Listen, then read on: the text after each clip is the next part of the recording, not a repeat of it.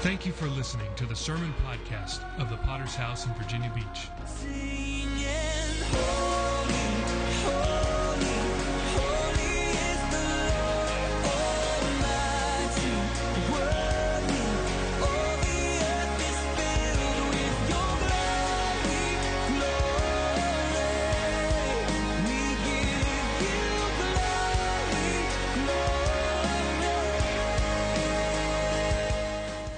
We are a local church with a worldwide vision for winning souls, making disciples, and planting churches.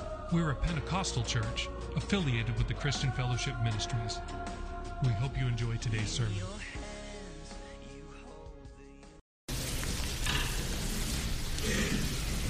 Somebody said these words: history shows there never has been a church or a movement that has retained its original purity, simplicity, and power more than one generation, or about 40 to 45 years. How would you like to challenge that claim this morning? When I read that, something in me, beloved, began to well up. Something in me began to be stirred. Because I believe, my friend, that we can prove that statement wrong this morning. As I look out over this audience, what I am viewing is staggering to behold. To see men who are here because you want to do something for God. You do not have to be here. You've chosen to be here. You have driven many miles. You've flown from great distances because I believe, my friend, that you want to do something for God. And beloved, we need to challenge that claim this morning. The question is, will you come to the help of the Lord? Dante said these words: the hottest place in hell is reserved for those who in times of crisis preserved their neutrality. I want to minister this morning on the arena of excellence. Because there is an excellence, beloved, that I believe can defeat and prove that quote wrong. I am so sick of mediocrity. I am so sick of that's good enough. And I do not believe, my friend, that you desire to be mediocre. If you do, you are in the wrong building this morning.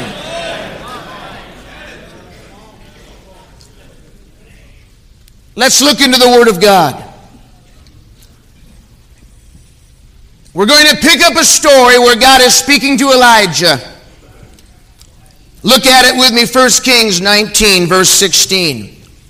You shall anoint Jehu, the son of Nimshi, as king over Israel, and Elisha, the son of Shaphat of Abel Meholah, you shall anoint as prophet in your place. Verse 19. So he departed from there and found Elisha, the son of Shaphat, who was plowing with 12 yoke of oxen before him, and he was with the 12th. Then Elijah passed by him and threw his mantle on him, and he left the oxen and ran after Elijah and said, Please, let me kiss my father and my mother, and then I will follow you. And he said to him, Go back again, for what have I done to you? So Elisha turned back from him, took a yoke of oxen and slaughtered them and boiled their flesh, using the oxen's equipment, and gave it to the people, and they ate. Then he arose and followed Elijah and became his servant. I want to first of all look with you with the thought that excellence demands burning bridges. Choices are the hinges of destiny. Joshua said, Choose ye this day whom you will serve. Elijah said, How long will you falter between two opinions? If the Lord is God, follow him. The Bible says that Daniel purposed in his heart that he would not defile himself, And Nehemiah said, I am doing a great work so that I cannot come down. Why should the work cease? Beloved, one of life's, if not the greatest tragedy of life, is that when God touches a life, we fail to feel the gravity of that moment.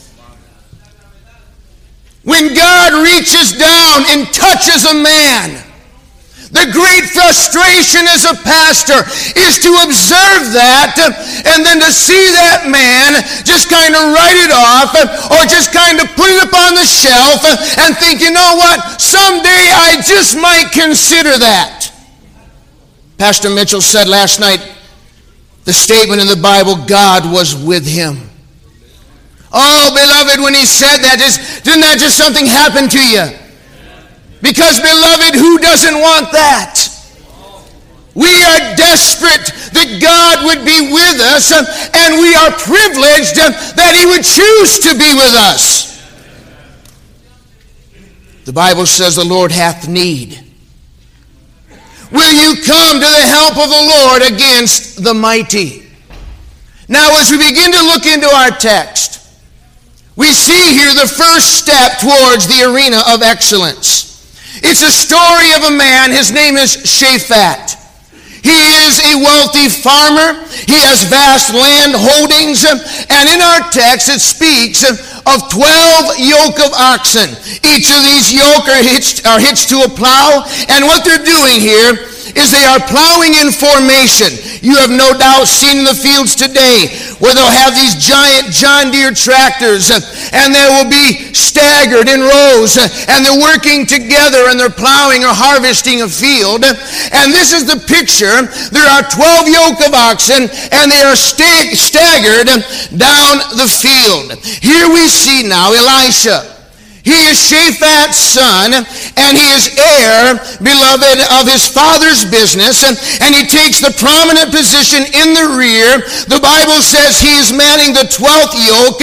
In other words, he is the watchful eye. He is the one that is at the very end, and he's watching and observing and shouting orders and giving orders to the other men as they're plowing the fields. And so here we have a picture of a father who is very proud of a son, and he's beginning to teach this son to take over the family business. And here we find, beloved, this young man, Elisha, is committed to this. He's ready to do this. He's willing to do this, but something happens. Verse 19, then Elijah passed by him and threw his mantle on him. Beloved, somehow at this moment, Elisha knew what this meant. And he knew that it would cost him his life. He knew the cost that it would incur, and it's God's call to him to give up his present order in life. It is God's call to him, beloved, to go forth, to change directions in his life. Beloved, I submit to you this morning, the choices you make right here are critical to destiny. I wonder right now, can God still speak to you? You know, it's easy to say, yes, amen, yeah, amen, hey, preach it, preach it. But can God still speak to you? When your life is going in this way, you have a plan, you have a strategy, you have things set into place. Can God at that time? It's easy when you got nothing. But I'm talking about you got a plan. You got an inheritance. You're following in a direction. Can God drop the mantle on your life at any time he chooses?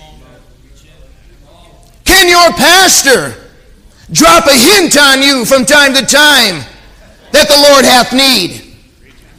Can anybody this morning speak into your life and disrupt your plan? See, I'm talking about decisions. Decisions that propel you into the arena of excellence. Philippians chapter 3 and verse 13, Paul writes these words, "One thing I do,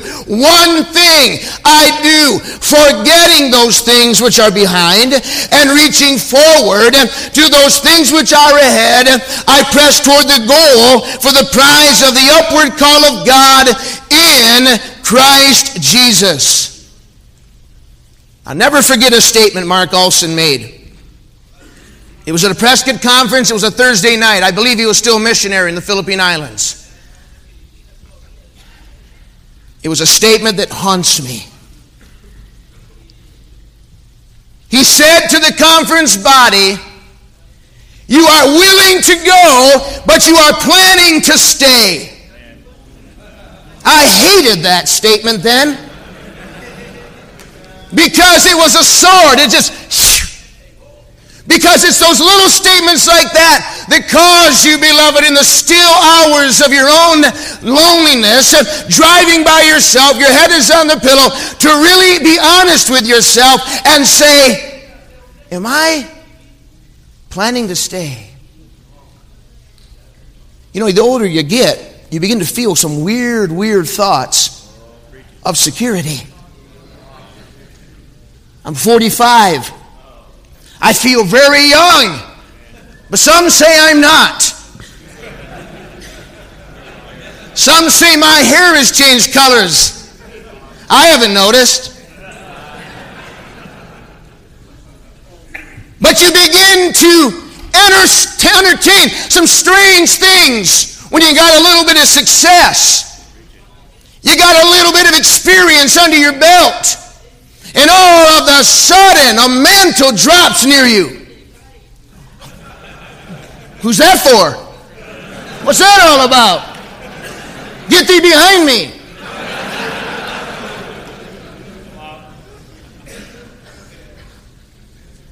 Elisha makes a critical decision that sets him apart from mediocre men. And that is, beloved, he burns his bridges.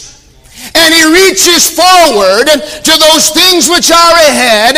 In verse 21, it says, Elisha took a yoke of oxen and slaughtered them and boiled their flesh using the oxen's equipment and gave it to the people, and they ate. Another translation is a little more pinpointed. It says he took the team of oxen and sacrificed them using the yoke of the oxen to boil their flesh. Now get a picture of this, beloved. This is his yoke of oxen. This is his team. He's had a relationship. He knows these oxen. He probably has given them names. They know his orders.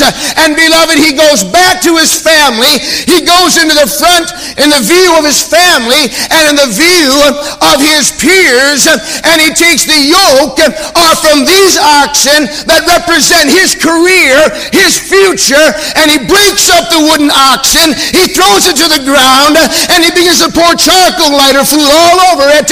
He lights it on fire, and then he looks at his oxen, and he orders them to be slaughtered, and then he cooks them, and he feeds his family, his peers, and his friends with his career.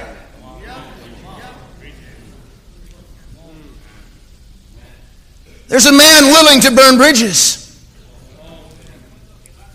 He wants no distractions.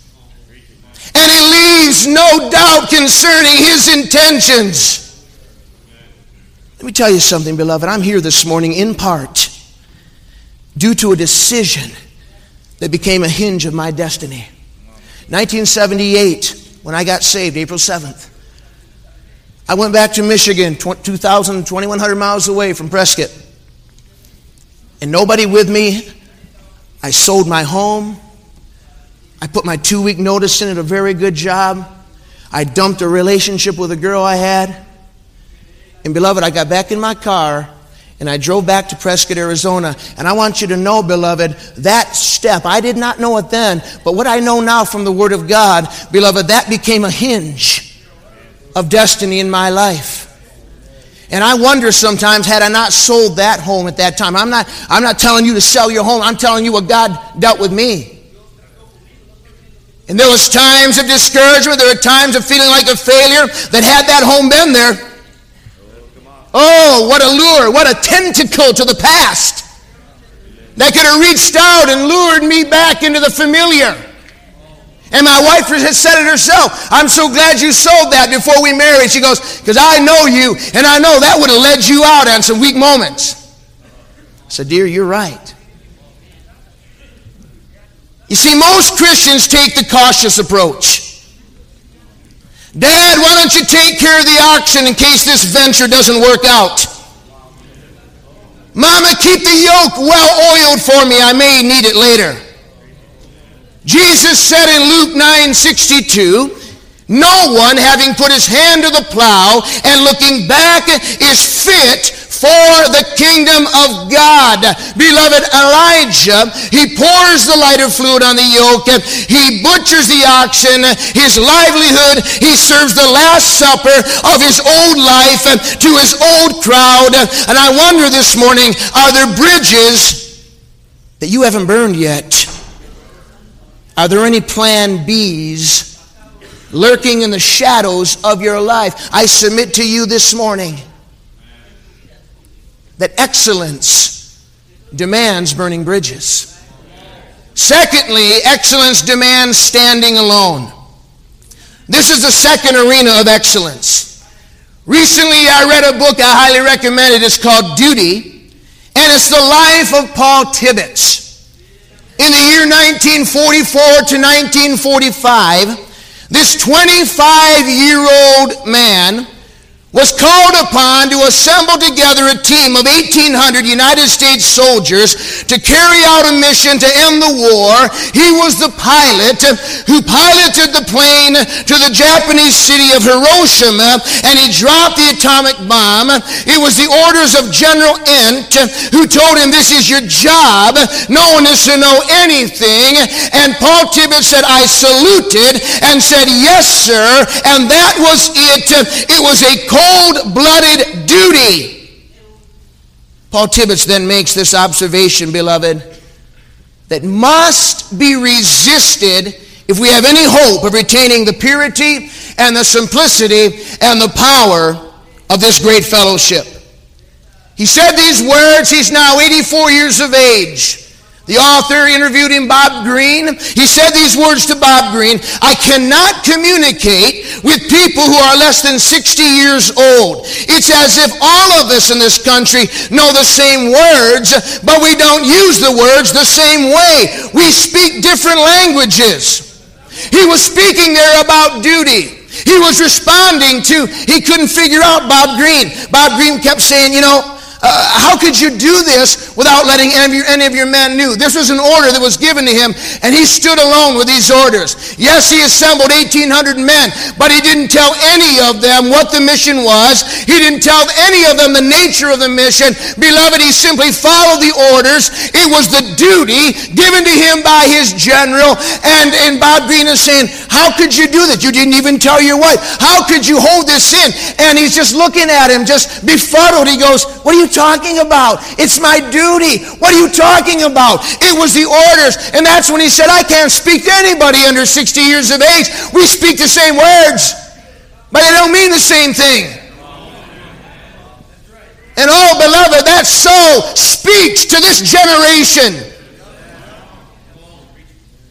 Elisha possessed this excellence of standing alone.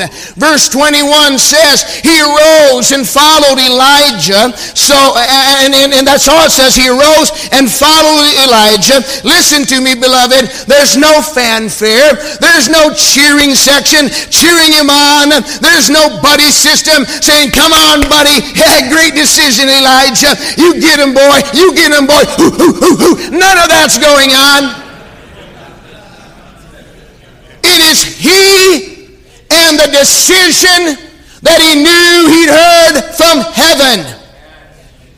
He burned his bridges. His friends and family are watching him part. Elijah has already gone on ahead. And beloved, for a moment we see this young man and he stands alone. Hebrews 6:13 says, and having done all, stand. You know, beloved, it's easy to stand together in this environment. It's easy to serve God in an environment like this. You can't serve God in this atmosphere. There's not a hope. Not a snowball's chance in hell for you, beloved. If you can't serve God in this environment, this is easy. We're a band of brothers. But what makes for a culture of excellence is how you stand when you're outnumbered. How you stand when you're all alone. How you stand when nobody's watching, nobody's cheering you on, nobody's giving you the hoo, hoo, hoo, hoo. Come on, bro, you can do it, bro. None of that is going on in Elisha's life. All he has, beloved, is a commission from God, and beloved, is that not enough?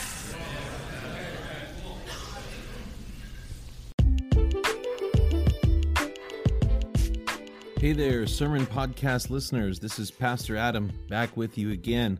Wanted to just take a second here to thank you once again for listening to this sermon podcast. We've had an explosive rate of growth and listenership for the past few weeks, and we hope that you appreciate these daily sermons to encourage you and help you. I just want to share a couple of ratings that we've gotten in the Apple Podcast application. Clint B. writes a 5-star review. He said, I am so grateful for our fellowship. Thank you. This podcast, very helpful through the day. Bobby Sanford from North Carolina said, inspiring. Awesome to hear sermons that are encouraging and inspiring to the church. We could really use your help to add a couple more of these very helpful reviews. These do help us to get the word out about this podcast. I want you to know that we have a truly worldwide impact with this podcast, from the United States to the UK, Australia, Ireland, Germany, New Zealand, South Africa, Netherlands, Canada, Romania, Afghanistan, Namibia, Vietnam, Switzerland, Kenya, India, Russia, Hong Kong, Ghana, Uganda, Guam, Mauritius, Brazil, Puerto Rico, Mexico, Zambia, Japan, Jamaica, Malaysia, Israel, Ukraine. The list goes on and on of nations that are listening to these sermons. So we just want to say thank you for listening. Make sure that you're subscribed. Make sure that you're sharing these when you hear a good one. And please, if you haven't done so already, make sure you leave a 5-star rating and a review of what you like about this podcast. Thank you again for listening, and back to the rest of the sermon.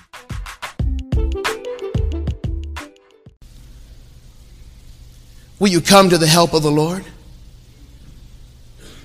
Will you stand alone? Let me ask you, what are most teenagers doing? What are most 17-year-olds doing? Let's get a little more specific. They got their pants way down to here. Can't even walk. Look like they got a week's worth of dirty diaper. What the heck kind of an image is that? What the heck is that? Oh, you're just old. No, you go ahead. You say that, whatever.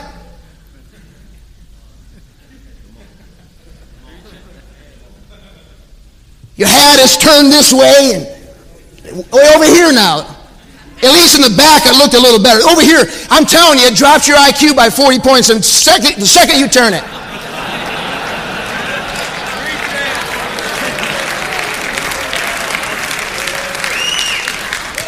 I rented 2 vans to bring some men here last night, and I walk up to the Avis counter, and here is this teenage boy at the counter with an Avis jacket on, representing his company. His head is turned this way, and he's sitting on the counter looking at me. May I help you? And I looked him right in the eye. I told my church this Wednesday night. I looked him right in the eye, and I said, if I were your boss, you would be fired immediately. Amen. And I stepped over and did my business elsewhere to the other counter.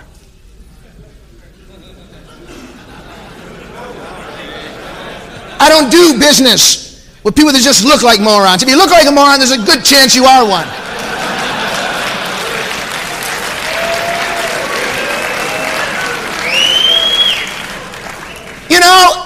just trying to be cool, man. I'm trying to do my own thing. Oh, really? You're all doing this, a bunch of lemmings doing the same thing.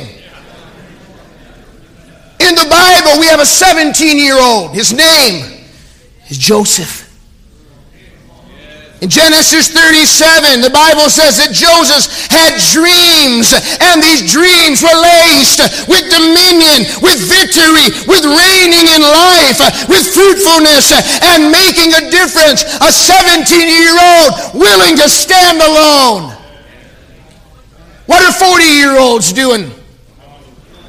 Most of them are just, they're in, they're looking at the stock market, and they're worrying about the 401ks, and they're planning for all of their retirement. But beloved, in Hebrews 11, we have a 40-year-old named Moses, beloved, who had a great career. His life was going in a direction, but he was able to hear from heaven, and Moses, choosing rather to suffer affliction with the people of God than to enjoy passing pleasures of sin, esteeming the reproach of Christ greater riches than the treasures in Egypt, for he looked to the reward. 40 years old and he stood alone. What are 80-year-olds doing? If they're still living, they're playing shuffleboard. They're collecting cheap rocks in Quartzsite. Gee, that's how I want to spend the last days. I've earned my right to sit with all the other old farts and talk about our incontinence.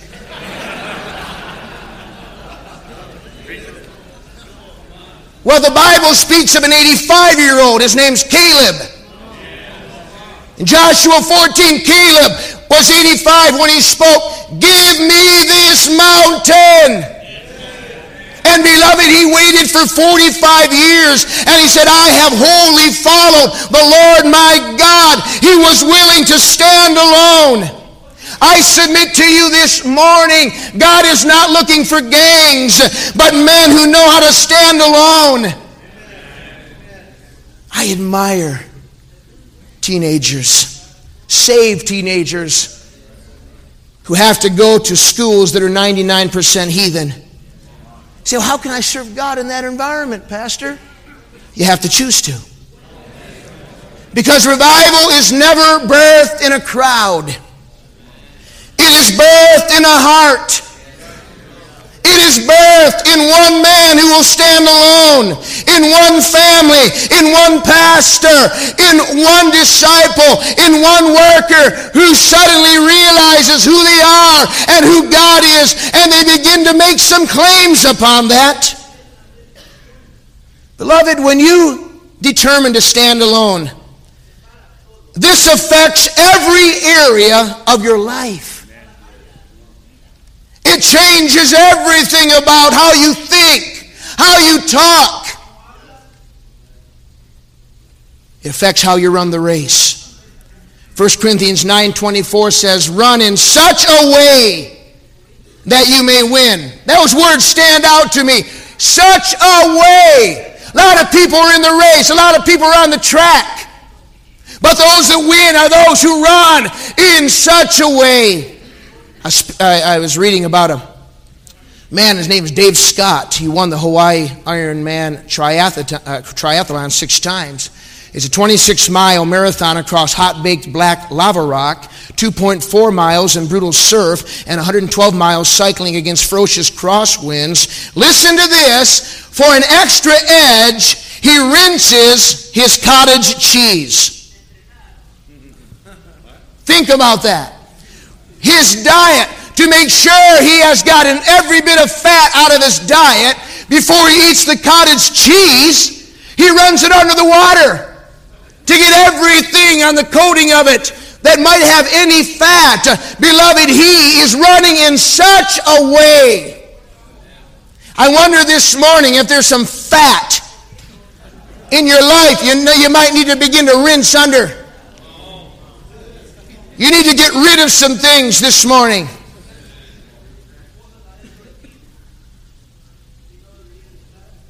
It affects how you stand before men. Matthew 5:16, let your light so shine, again, let it so shine before men that they may see your good works and glorify your Father in heaven. And Paul and Barnabas, they stood alone. And beloved, they possessed an excellent spirit that penetrated hearts. In Acts chapter 14 and verse 1, it says these words again, they so spoke that a great multitude, both of the Jews and of the Greeks, believed. Beloved, this is the call if you're going to be a man of excellence this morning. You are going to be willing to make some decisions, to begin this morning to burn some bridges that are distractions in your life. You're going to be willing this morning to stand alone, to run in such a way, to let your light so shine, and to speak in such a way that you stand out. Your testimony stands out. When you speak, it's more than your words. It's the Holy Spirit that drives those words, that pushes those words, that gives them a dynamic from heaven above, because God is with you this morning, beloved. This is what it is going to take if we're ever going to hope to retain purity, simplicity, and power that our fellowship possesses. I want to close with the last thought, and that is this morning that excellence demands building momentum. Most basketball fans know that UCLA won 10 NCAA championships in 12 years and at one point assembled a 61-game winning streak under legendary coach John Wooden.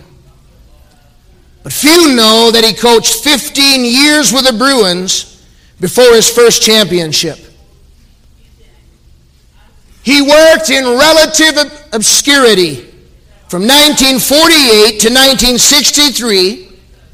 Year by year, Coach Wooden built the underlying foundation. And then in 1964 is when he experienced a breakthrough, or as a breakout year, in which from there on, he won 10 championships in 12 years. The reason I say that is because the miracle moment is a myth.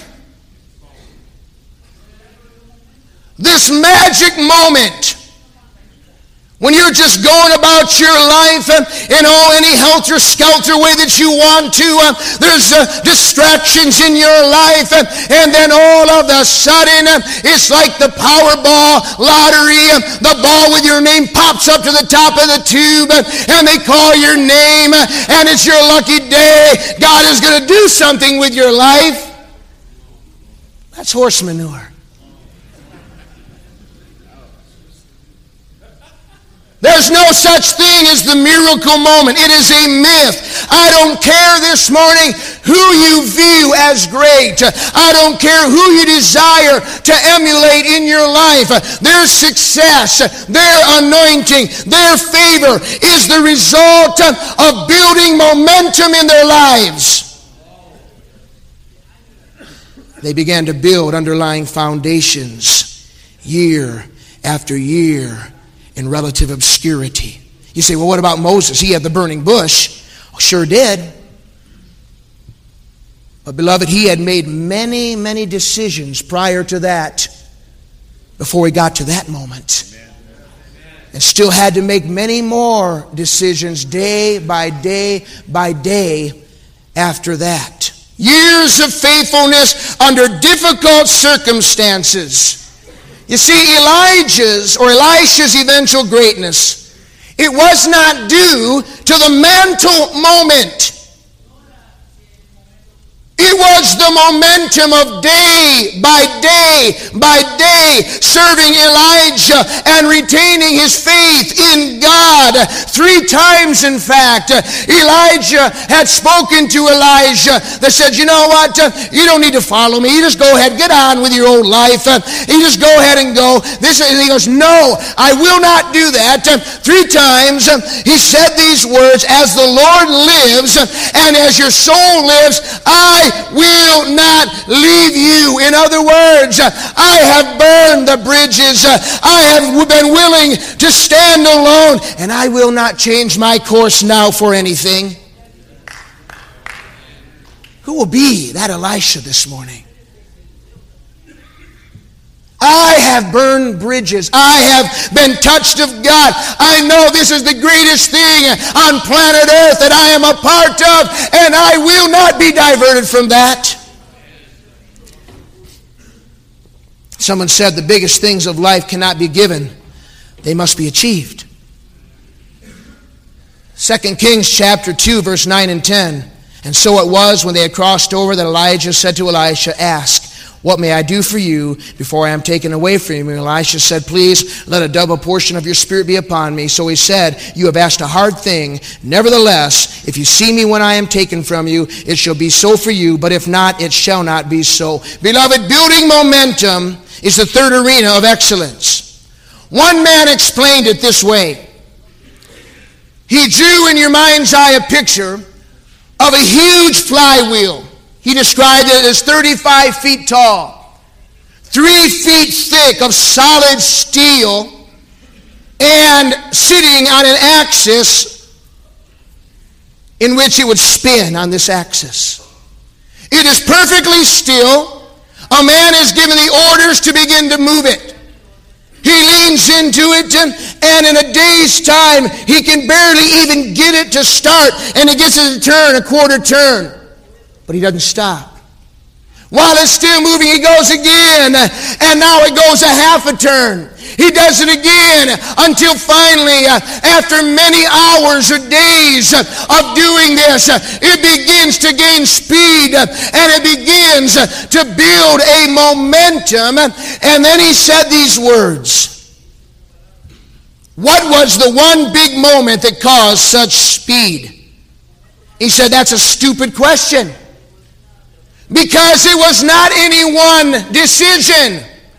It was a cumulative process. I submit to you this morning that if you are going to enter into the arena of excellence, beloved, it is going to be shaped by cumulative processes. The excellence you appreciate in men is due to their life and the actions of their life, action by action, decision by decision, moment by moment, that add up to a sustained and enviable result.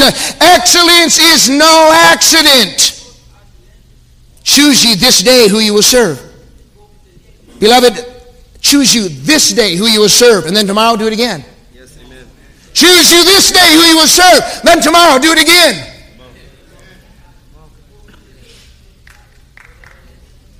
Because the world is competing for your time. The siren call is drawing you in, drawing you out, drawing you back. And if you do not choose this day, today, December 7, 2002, if you do not choose this day and you begin to be distracted by something else, you will lose momentum. And there are people, beloved, you say, well, I've been saved 20 years. No, you've been saved 1 year 20 times. There's no momentum in your life. Silly things that you won't cut off your life. Still contemplating the oxen and the yoke. Well, you know, what if this doesn't work out? And so there's never the momentum in your life. You grow discouraged. You say, well, I guess this isn't cut out for me. I guess this was just a bunch of hype. No, it wasn't, beloved. You did not choose every day when you got out of bed, today I will serve the Lord. I'm talking about momentum. I'm talking about while you are sleeping in, others are praying. I'm talking while you're searching the net. They're searching the scriptures. I'm talking about while you are accumulating debt, they are running in such a way that they may win. See, I believe this morning, beloved, that we can retain. I believe we can retain our original purity, simplicity, and power, but it's going to demand some decisions. God's speaking to some of you to burn some bridges. God is speaking to some of you to grow up and be a man. Quit being such a sissy boy and stand alone. And start building some momentum in your life. In London, and I close, near the tower, the story goes there was an ex-soldier, and that in itself just stops me. An ex-soldier sketching masterpieces in chalk on the sidewalk. Think about this. An ex-soldier. You know, life is supposed to progress, not regress. And he's now a beggar in the streets of London, drawing beautiful pictures on the sidewalk in chalk.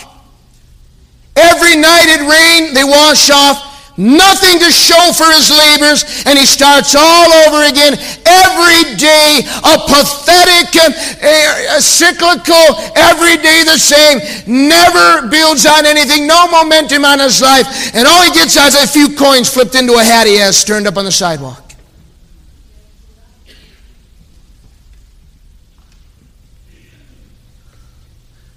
The world is full of those who spend themselves on masterpieces in chalk. Something that, beloved, amounts to nothing in your life. And you're going to look back someday and say, oh God, when did I turn gray? Oh God, why didn't I answer that call? Why didn't I respond? Why didn't I follow through? Why didn't I burn some bridges? Why was I not willing to stand alone? And beloved, you're going to grow old. I was telling the church the other night, when you see a man who's holding a sign and he's older, will work for food. What you're looking at, beloved, is a man who at one time was 17, 18 years of age, and he didn't make the right decisions of his life. And today, he's building masterpieces in chalk. He's wasting the one shot at life that God gave him. And that is tragic this morning. He said, being male is about genetics. Doesn't take a whole lot to be a male. You're born that way. But being a man is about decisions. You're already a male, okay? That's a given. You're going to walk out of here this morning, no matter what, a male. But you may not walk out of here a man. That's going to take some decisions. I would close 1 Kings chapter 2. Verse 2 through 4. Here's David, last words, and he speaks to Solomon. Be strong and prove yourself a man. Now that catches my eye. Prove myself. How am I going to prove myself a man? Well, the answer is as follows. Keep the charge of the Lord your God, walk in his ways, keep his statutes and his commandments, his judgments and his testimonies. If your sons take heed to their way to walk before me in truth with all their heart and with all their soul, you shall not lack a man on the throne of Israel. Beloved, there's the answer. Can we retain our original purity, simplicity, and power? Yes, we can, if this morning you will decide to prove yourself a man. That's all I got. We thank you again for listening. Do you want to receive updates from our church in your inbox? Make sure to sign up at our website, vbph.org. If this message has been a blessing to you, would you consider supporting our ministry with a generous donation? Please visit our website at vbph.org and scroll down to find the Give button at the bottom of the page. We would be so grateful for your support. Until next time, love God and love people.